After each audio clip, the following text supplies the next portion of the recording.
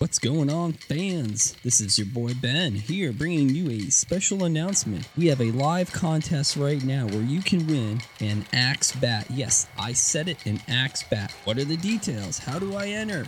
How much, if anything, does it cost? Well, we're running a special contest right now where you can win this Axe Bat.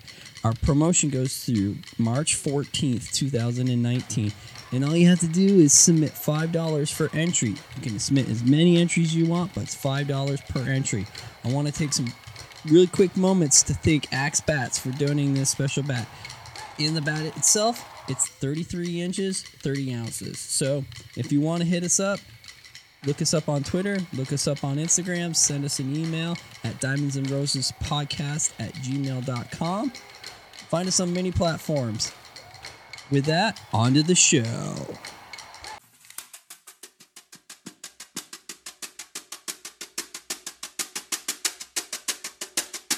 Two fans, one mission to bring Major League Baseball to Oregon. Powered by the Portland Gear Store and Guardian Games. This is the Diamonds and Roses podcast. And without further ado, your hosts, Ben and David. I'm Ben. And I'm Dave. And I'm Nova. And you're listening to the Diamonds and Roses podcast. What's going on, Dave? Well, what's going on is we're at a new location today as we make our journey around the Portland area. And I'm excited about our guest today. Yeah, we have a great guest, and she's going to be talking about a great organization. So, without further ado, guest, can you introduce yourself, please? Well, my name's Nova Newcomer. I'm the executive director of Friends of Baseball. Outstanding. Thank you for coming on, Nova. We really appreciate it. And first and foremost, we want to say thank you to Baseballism for allowing us to record live here at their national headquarters here in Portland, Oregon. They got us set up in a nice little area in the back. We're out of Dave's man cave basement. Oh, yeah. I let Ben out of the boiler room, so that's good. Yeah, if you haven't checked out Baseballism, it's over kind of 22nd and Quimby. Cool area in general, cool shop. And again, we appreciate their allowing us to invade their space and infect their air. Exactly. And your wife's not going to kick us out this evening. No, she's still okay with the boiler room basement every now and then, but it's like nice to move around. Yeah, you're like, get down there. Yeah. Anyways, well, let's get to our guests, and that's Nova. Nova, let's talk a little bit about you for our first episode, and then once we get into the second episode, we'll kind of talk a little bit more about what you're doing now and your current position and what you do for the inner city youth here in Oregon. So, first of all, Nova, you're a Portland resident, born and raised? That's right. Yep. And, I was reading a little bit about you, and, you've always had this, fascination of baseball from when you were a younger, woman and younger girl. And, you used to go to Beaver games with your dad. So tell us what that experience was like.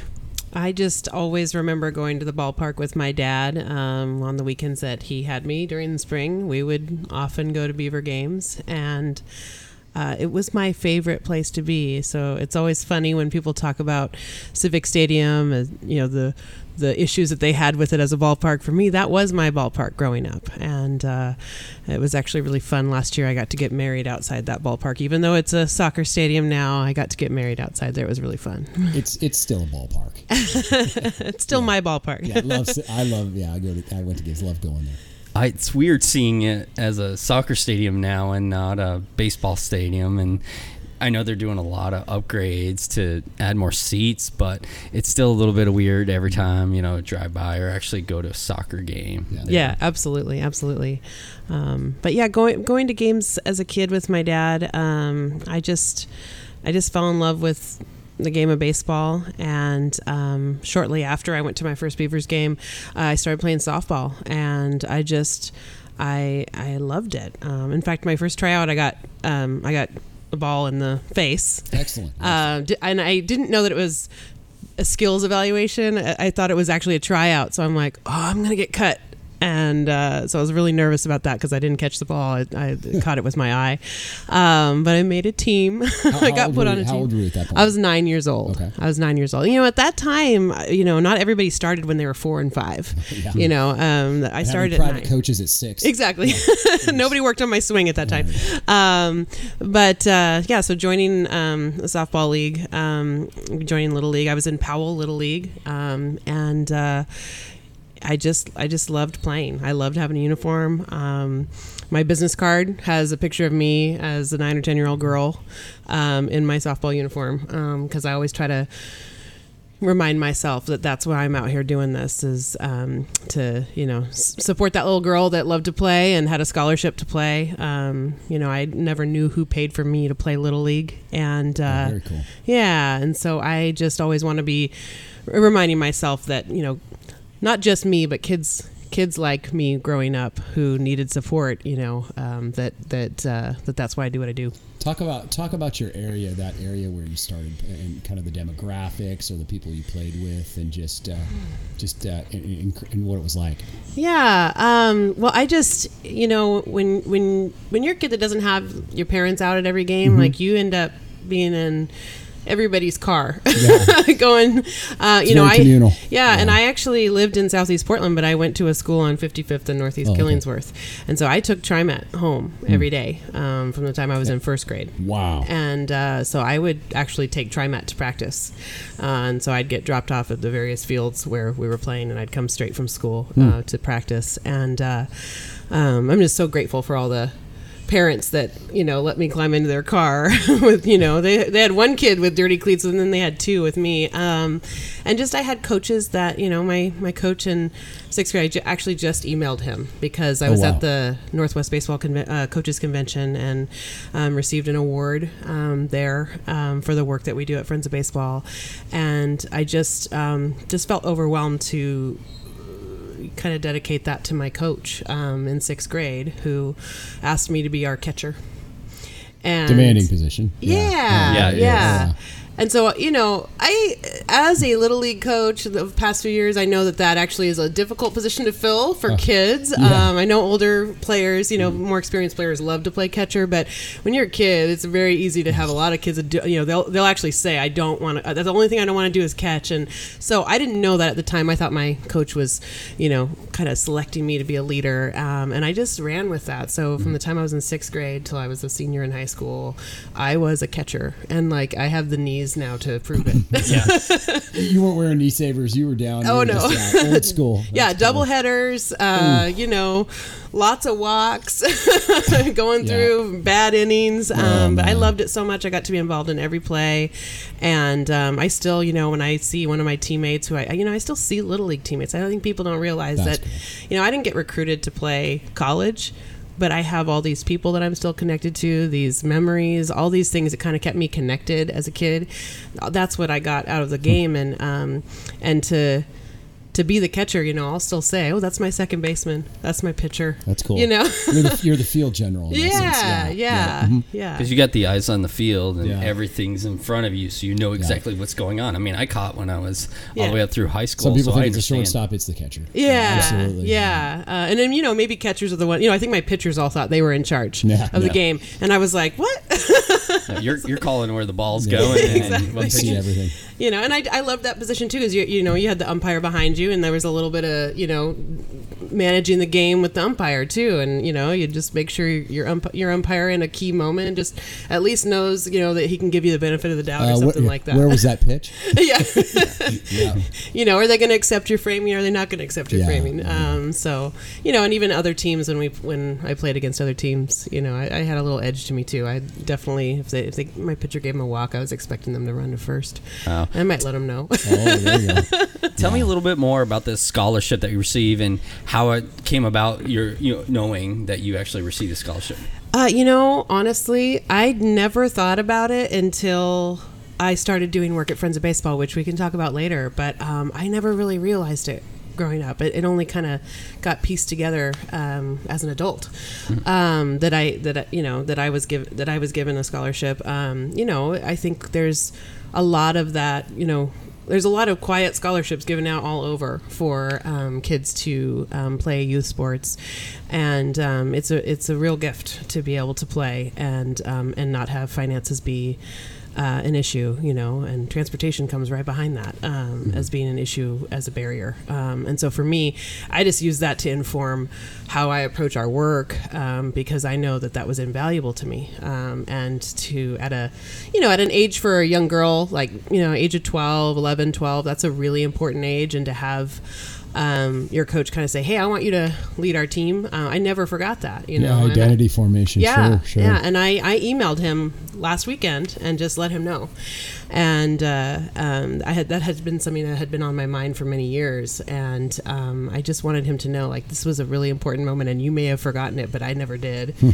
And I just think that's so important. And that's the thing about sports that I think when we focus so much on elite athletes as the primary thing, we forget that most of us actually go on to do other things in life, and that sports shaped us. Mm-hmm. And I love watching elite athletes play. I love the highest levels of sports, and in almost every sport. So nothing about I'm not saying anything about that or trying to downgrade that. I love that. But when we talk about community investment and where we're going to put our community support, what we're doing for community and recreational play has got to be right up there. Could you say that was your pay it forward moment, where you got something that was unbeknownst to you, and you never know who that individual is or individuals were, mm-hmm. and you're looking at that as like, I received something that was very special to me, and as a result, now that I'm an adult and doing these types of things, that was my pay it forward moment in life. Yeah, I mean, absolutely. I think I've had quite a few doors open for me, and I think that's really shaped how I approach things as an adult and doing community work is there's so many kids that need doors open for them, and it's meaningful. It's meaningful, and they don't know it then, and they're not going to know to tell you that then. But that's why all those little moments that we invest in as adults when we're trying to support kids, that's why they matter so much, is because you don't know. Like, my coach, I'm sure, didn't know that I was going to remember that we were at Brooklyn Park, mm-hmm. off of mm-hmm. Powell, and that that every time I drive by that field, I think about that moment. There's no way he would know that. Yeah, these reoccurring themes that seem to be part of a kind of a cultural movement in the last few years, and kind of, I guess, reaction to the last decade or two of baseball and softball becoming a little bit elitist and a little bit exclusive. And there's definitely been, it seems like, a movement in reaction to that to make it more opportunity-based, community-minded, and then equitable in terms of access. Mm-hmm. A lot of the people we've talked to, and this is a movement that it seems to be growing, especially in this area. And again, it's a byproduct of where baseball and softball had gone, mm-hmm. 15 years ago or so, mm-hmm. in terms of who was able to play and who wasn't. And seems like people are starting to see the bigger picture with getting this out there and allowing people to have those experiences and getting and being real about it. And again, your example of, I guess, the value of it that it instills in terms of the character and the kind of identity formation and the adult formation. Really cool. Yeah. I mean, I you guys probably have these memories too, but I remember. Yeah. So I've got that memory, and that was a really meaningful moment in my life. But I also remember playing wiffle ball on the Four Corners in next to my house, mm-hmm. and that actually wasn't a great safe house for me, to be honest, but I loved going outside and going out to the Four Corners, and the neighbor kids would come out and we'd all play a game mm-hmm. on those Four Corners, and somebody's roof was a home run, and this roof over here was an out, yeah. And I just remember the bat would the bat would break, the ball would break, we'd tape it up, and that wasn't anything organized, that wasn't anything anyone spent a ton of money on, and like that to me, I can see that in slow motion in my head all the time, running around and, like the big giant corners as your bases, and just, what it felt like to smash the ball and for a girl, like smash the ball and impress the neighbor boys that you actually could hit, Yeah, this reminds me, this is, in terms of, and I get nostalgic and I get sentimental, but in terms of a byproduct of this is also combating some of the I guess the more unhealthy habits that it's easy for kids to fall into, especially now with obsession with technology and whatnot. And it's definitely kind of bringing it back to a little simpler, a little healthier, a little more movement based, exercise based. It's just, I don't know, just it gets me sentimental. Yeah, absolutely. Yeah, I remember my days talking about being out in the lawn, and my brother and my next door neighbor, a friend of ours, we'd go out and we'd have an aluminum bat, we'd have a tennis ball, and our first base would be this railroad tie, our second base would be a bow and arrow, like hay bale that like caught there. And then we'd have a tree, and then we'd use like a baseball cap for like home plate, and that's how we played. And those were days. The woods were a home run, and sometimes you line a ball at your brother directly and he falls down, you laugh at him, and he's probably gonna listen to this and hate me, but the question is, can a wiffle ball dent a car, right? That's always the debate. At what distance can a wiffle ball dent a car? If it's always a debate. If it's taped, like she said, it probably will. Yeah, that's interesting. Or what distance can it leave a weld? So those things can sting too. Yeah. So you played for Powell and Park Rose Little League. Mm-hmm. Did you do anything other than catch, or was that your primary position? Every once in a while, my legs would give out on me, and they'd put me in center. And I played one game at first base, and my dad was there. He worked nights, so he couldn't be at a lot of my games, and I let a ball go through my legs. I kind of hurt it on that one, so I didn't play first again. You didn't say Bill Buckner on your No, he didn't. He didn't. Here's a Red Sox fan over there. 86 Buckner. Yeah. No, he didn't. He didn't say that. But I played a couple other positions. I mean, everyone has to come in to pitch every once in a while in Little League. But yeah, I would say 70-80% of it was a catcher from the time I was 12 years old. So Now tell me about this 4 years of scrappy high school competition. Well, I went to Park Rose and Park Rose High School, and we did not have a super competitive team. We had some really great athletes on our team, but we didn't have a super competitive team. So I think the main reason that I say it that way is like I did 2 years of varsity softball and 2 years of JV, but I did 4 years of softball, and I played, and there was nothing at the other end of that. It was literally because I loved playing, and you realize it wasn't a means to an end. It was just because you loved the game. Yeah, and high school spring in Portland is wet and cold. Yeah. And it's not for the faint of heart to play baseball or softball in Portland at that time of the year. So I think, like I said, the main reason I say that is because I think that it's important to say, kids are when they commit to something like that and there's nothing else at the end of that's it's teaching them something else that we should value. Mm-hmm. Yeah. So you're at the end of your high school career, and you're getting ready to choose colleges, going on to higher education. You end up going to Portland State, but were you looking at other places? Do you want to stay more locally? Go Vikes! Go Vikes! Me too. Yeah, go Vikes! I think we're all like Portland State. This is going to come as such a surprise because I'm such a Portland State supporter. But it was the last place I wanted to go because my dad got his degree from Portland State in political science, and I didn't want to go there. I really didn't want to go there. So actually, there's a really funny story. I actually went to Syracuse my freshman year in college. Oh wow! And the reason I went to Syracuse, I didn't apply to any other school, is that in high school, I was the editor of my school newspaper, and I called the Blazers office and asked to be transferred to Mike Rice. And I left a voicemail for Mike Rice, and I asked if I could interview him for my school newspaper. And he actually called me back. No way. So I got a little message from the office that I had a message from Mike Rice to call him back. So I called him back, and he had me meet him and Eddie Doucette. I don't know if you guys remember Eddie Doucette, at the Olive Garden out in Beaverton. because they were filming a commercial there, and then I could interview him after that. So I did that on a school day. Went out there and did that. That's cool. And I have very good relationship with TriMet as a kid, and so I'm leaving Beaverton. Remember, I went to school at Park Rose. Yeah. And I'm leaving the Beaverton Olive Garden, and I think my dad had dropped me off out there, but I had to take a bus from Beaverton to Park Rose, and so I'm waiting at the bus stop, and Mike Rice drives by and says, "What are you doing?" I was like, "Well, I'm taking the bus back to school." And he said, "To Park Rose?" I said, "Yeah." And so he said, "Do you want a ride?" And so I was like, "Okay." So he gave me a ride back to school. And on the way back, I remember we were on 84, and he was just like, "So where do you want to go to school?" And I said, "I'm not sure yet." I said, "I do know that."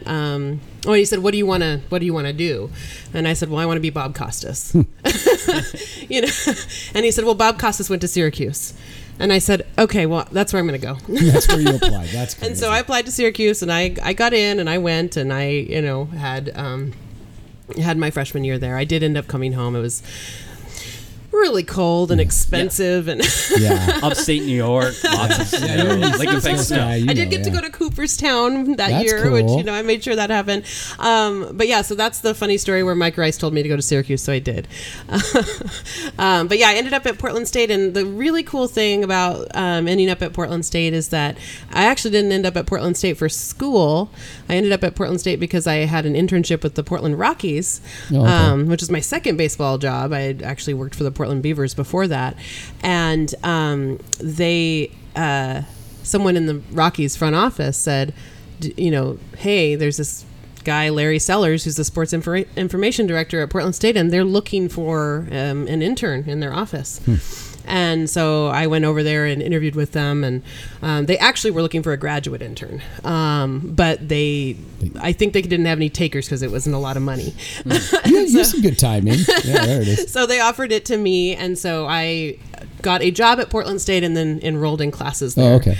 And loved it, and I'm so happy I got my degree at Portland State. But I worked in the athletic department the entire time, and my junior year, which was the last year of the Portland State baseball program, I did stats and did the PA announcing at Civic Stadium to a cavernous Civic Stadium. Oh yeah. So it was an amazing experience, and so like these early baseball jobs that I had really turned into what I did to put myself through college, and I think just continued to shape where I went with my career. So it was just filling time, hustle. You were always a lot on your plate, essentially, and it's just not a lot of downtime. No, as an undergrad. No.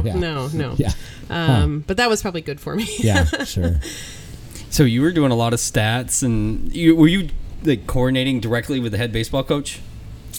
Not so much on that front. The head baseball coach at the time was Dave Dangler, who's now a scout for the Detroit Tigers and has been a long time college coach. But it was really nice because they didn't have much budget, but he actually allowed me to go on to a couple trips. So I got to go down. Oregon State was an easy one because I could just take the bus with them down to Oregon State and, actually do stats there. Mm-hmm. And I got to, meet Coach Casey before it was, the Coach Casey. That's cool. And, I have to say, so lovely to work with back then, and not all the schools in the, in the Pac-10 at the time, wanted to deal with, a Portland State athletics program. Sure. So I always appreciated that, and I always remembered that about Coach Casey and his staff down there. And got to go up to Washington State, go up there with them. And so it was nice to be able to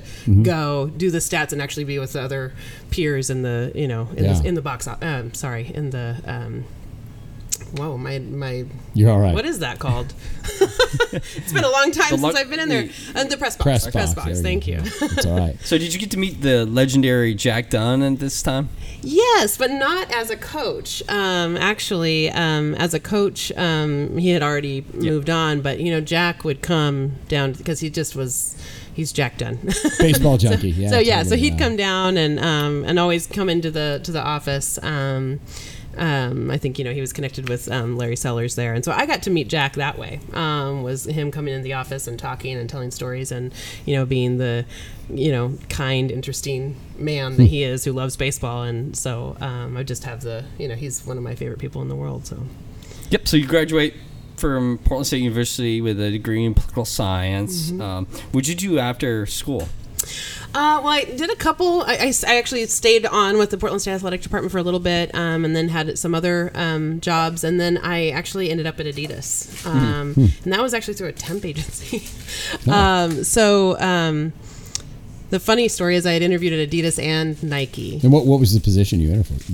It was at Adidas. It was the design department assistant. So it was just kind of trying to get your foot in somewhere. Sure, whatever.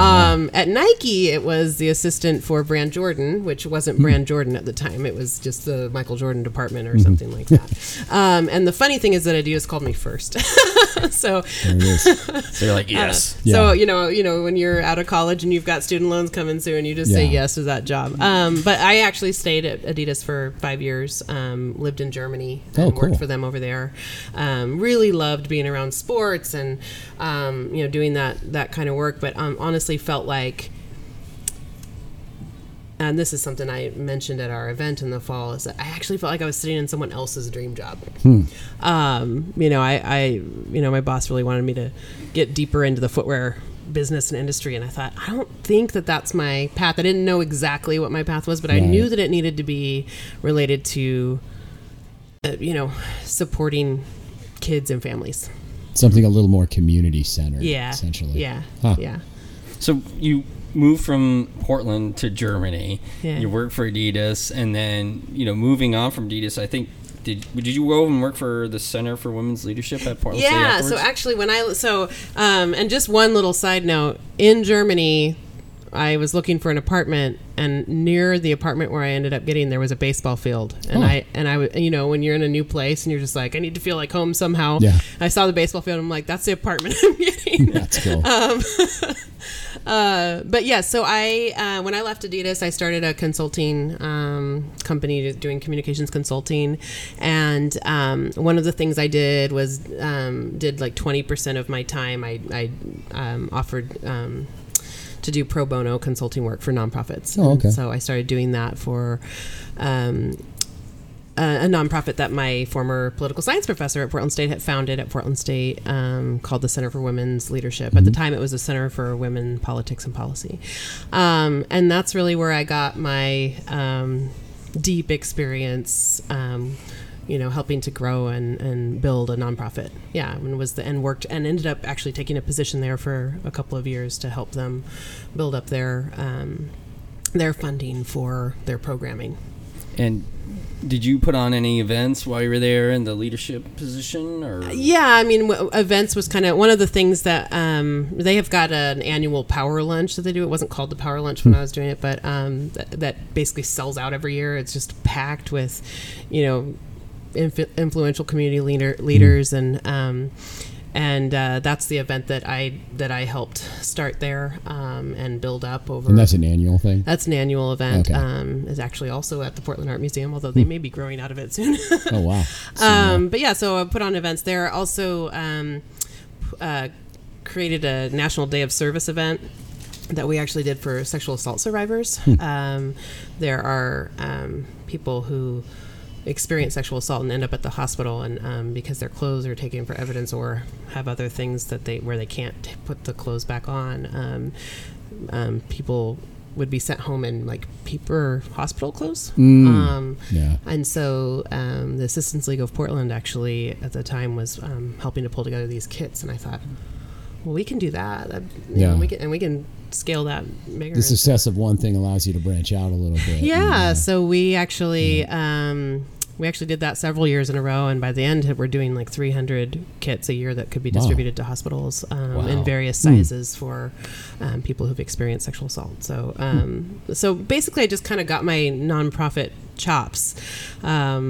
Working for the Center for Women's Leadership and just being around incredible community leaders who we're trying to build up a pipeline of leaders. So when you say nonprofit shops, it's basically kind of perfecting and working on the skills of kind of networking, gaining support. It is you're putting the communications to work essentially, and just kind of marketing and advertising from a nonprofit standpoint. Yeah. And how did you grow with that? How did that grow? I actually continued my consulting work while I was working at the center, and actually in that time period, the Beavers.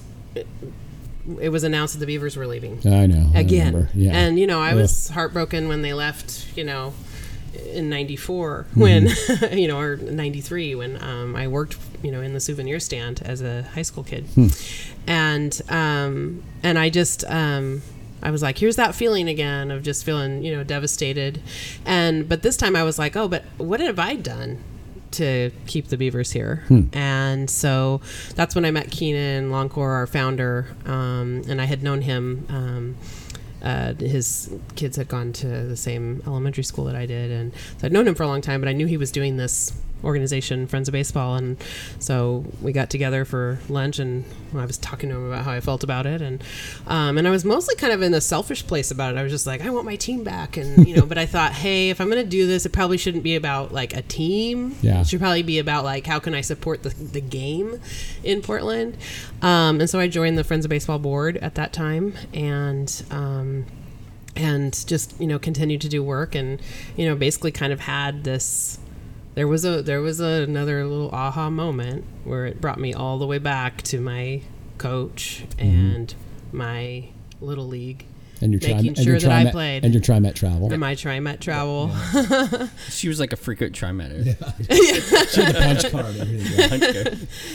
The worst thing is when you fall asleep and you don't realize it for like 4 more stops. I had one of those experiences when I was on the Max rail because I lived off over on 205 when I was going to Portland State. I fell asleep and ended up way out there. Hopefully it was a good sleep. Yeah. Well, it was a good sleep because I don't remember.